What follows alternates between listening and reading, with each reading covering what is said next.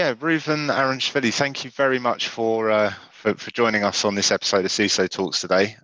We've been anticipating this. We're really excited to have you here.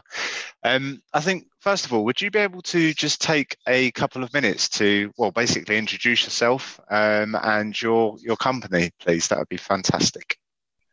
Of course. So thank you very much also for having me. That's always nice to be part of this kind of sessions. So let me take you back to my where everything started, right? I started my professional career in the Israeli Army. I was part of an academic excellence program of the IDF called the TDIM, in which I've done my B Science and M Science degree in computer science and mathematics in Tel Aviv University. And then after that, I joined the cybersecurity unit of the IDF. When joining the cybersecurity unit, I was part of the founding team of the Israeli Red Team that later became the official nation-level Red Team that took under responsibility the Army networks, critical infrastructures, and secret services protection from the cybersecurity standpoint. Then in 2011, I finalized my duty. End of 2011, beginning of 2012, I already founded a SI. And since then, I'm serving as the CEO of the company. We provide different solutions from visibility. That means penetration testing, red teaming, and so on to get visibility into the organizational risk. Then we take it to a risk quantification exercise in which we use some cool capabilities and algorithms that we've developed in order to quantify the likelihood and the dollar value loss that the organization is expected to have.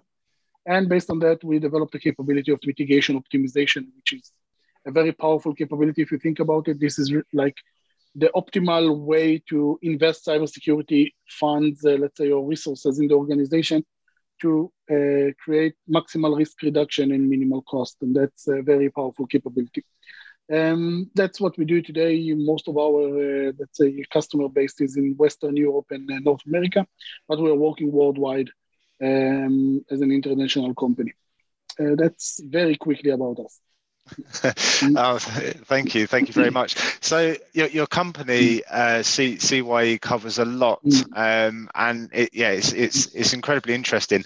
I think I'd like to kind of break it down a little bit. I was doing some reading about the way that you help organizations identify risk and how you help them to identify the kind of the vulnerabilities that they may have as well, and their the kind of the weakest areas. I also read that you kind of do things a little differently there as well. So you don't simulate attacks; you actually perform real attacks. Could you just give us an example of what a typical attack would look like and how you actually go about doing that? Yeah, that's a very good question. And one thing that we learned, that every assumption that you make, right, in these processes will be then the weak point that will be used against you. So we work today with no assumptions while really acting as an actual, let's say, offensive team, depending on what is let's say, the enemy that we want to mimic, but we do that in a very realistic way. That means starting from intelligence collection, like every army organization, before you start an operation, you start to learn the target.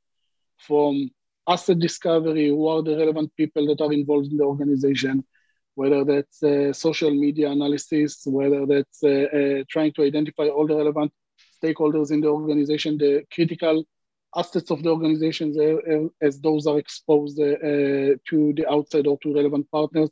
And based on that, you draw a potential attack map. Then at this point, we don't ask for any kind of whitelisting, access, or something to help our activity. We do that everything alone. Of course, one thing that is different in the process is that we are coordinating some of the items with the internal team to make sure that they are not, using resources in case they were able to identify the activity and they think that this is a real case. So we just want to make sure that they know that it's us if they are able to identify that. But other than that, everything is real. Nothing that is simulated. We don't ask, install this tool for me and then provide me the access and so on. We use actual tools, actual attacks, actual capabilities that are out there. We collect those capabilities during our threat intelligence research, during our incident response activities that we do. We take these tools, the actual tools that were used, we remove, of course, the malicious part of it.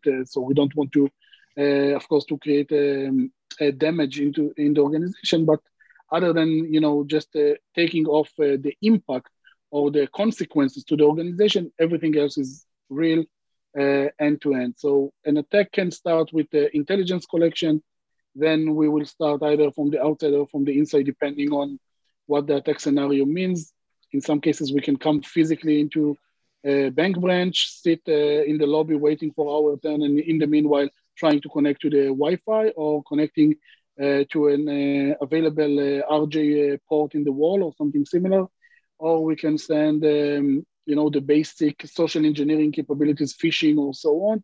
Or we take it to a more advanced capabilities that are actually attacking the actual available interfaces, either by well-known vulnerabilities or vulnerabilities that we've developed ourselves.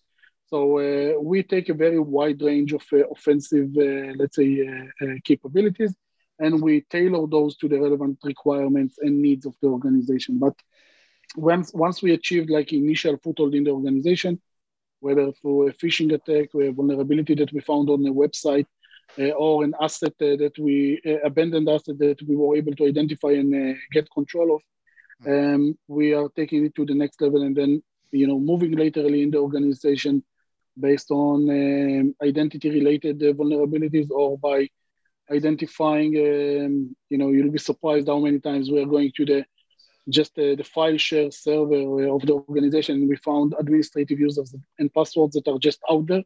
And you can use those in order to get access to critical assets of the organization while demonstrating what is the damage that can be done there. When I'm saying demonstrating, again, we are very realistic there as well. If we are working with a bank and we want to demonstrate a financial fraud, we will take 100, 200 million from their accounts. We wire transfer it to our accounts to demonstrate that it's possible.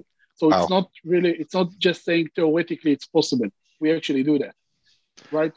Sometimes when we get to manufacturing environment, of course, we don't shut down the manufacturing environment, but we show that it's possible. We show the red button, right? And we say, hey, we are now about to press it or to click it. Do you want us to do that? Yes or no? And then of course, the organization can decide. In some cases, we were in situations where the security responsible told us, hey, I don't believe that you're able to do that. Go ahead and click the button. Really? Then we've done that and we shut down a full operation, right? And you can imagine the faces and the approach. But again, we are working very closely with our customers. Of course, we won't do anything that the organization is not aware of and doesn't want to execute in the organization. That's very important. And do you find that when you kind of get in these scenarios, obviously, like you say, it's working in partnership with the clients that you're working with. Do you find that are you talking to people and they are generally surprised that you're able to do this? Do they think that they've got their security tightened up and that, there's no way that you're going to be able to do this? And then, I've got a million questions, but I guess, is there an average time that it takes you to do this? Or, and what do they say when you, when you're able to get in and do those kind of things? Yeah. Let me give you some statistics. We had around 600 engagements until today, more or less, with around 250 organizations. Those are the numbers that we worked on since foundation, let's say. The fastest, time slot that we had until we had full compromise of the organization, that means full control, including all critical assets, was 27 seconds. That was something that was, really, exceptional. On average, it takes us around 3 days. The longest one that we had was around 4 weeks. Okay, that is just to give you some statistics. Now, the point is, of course, you can always be successful. That's not the point. The point is, what is the effort that you need to invest and how much is going to cost you as an attacker in order to do that? Right? Yeah. And what are the controls that the organization have in place in order to be able to stand against those specific attacks? And that's something that is really different from different organizations. Now, in almost every organization, when you get in, definitely when you talk about more mature organizations, they know that they have vulnerabilities. So at the beginning, they are not surprised. But I have to tell you that in most of the cases, when we demonstrate in the end, the actual impact, right, to the organization, when we demonstrated 100 million left the organization and went to our accounts, you always have people that are either surprised, impressed, or panic terrified.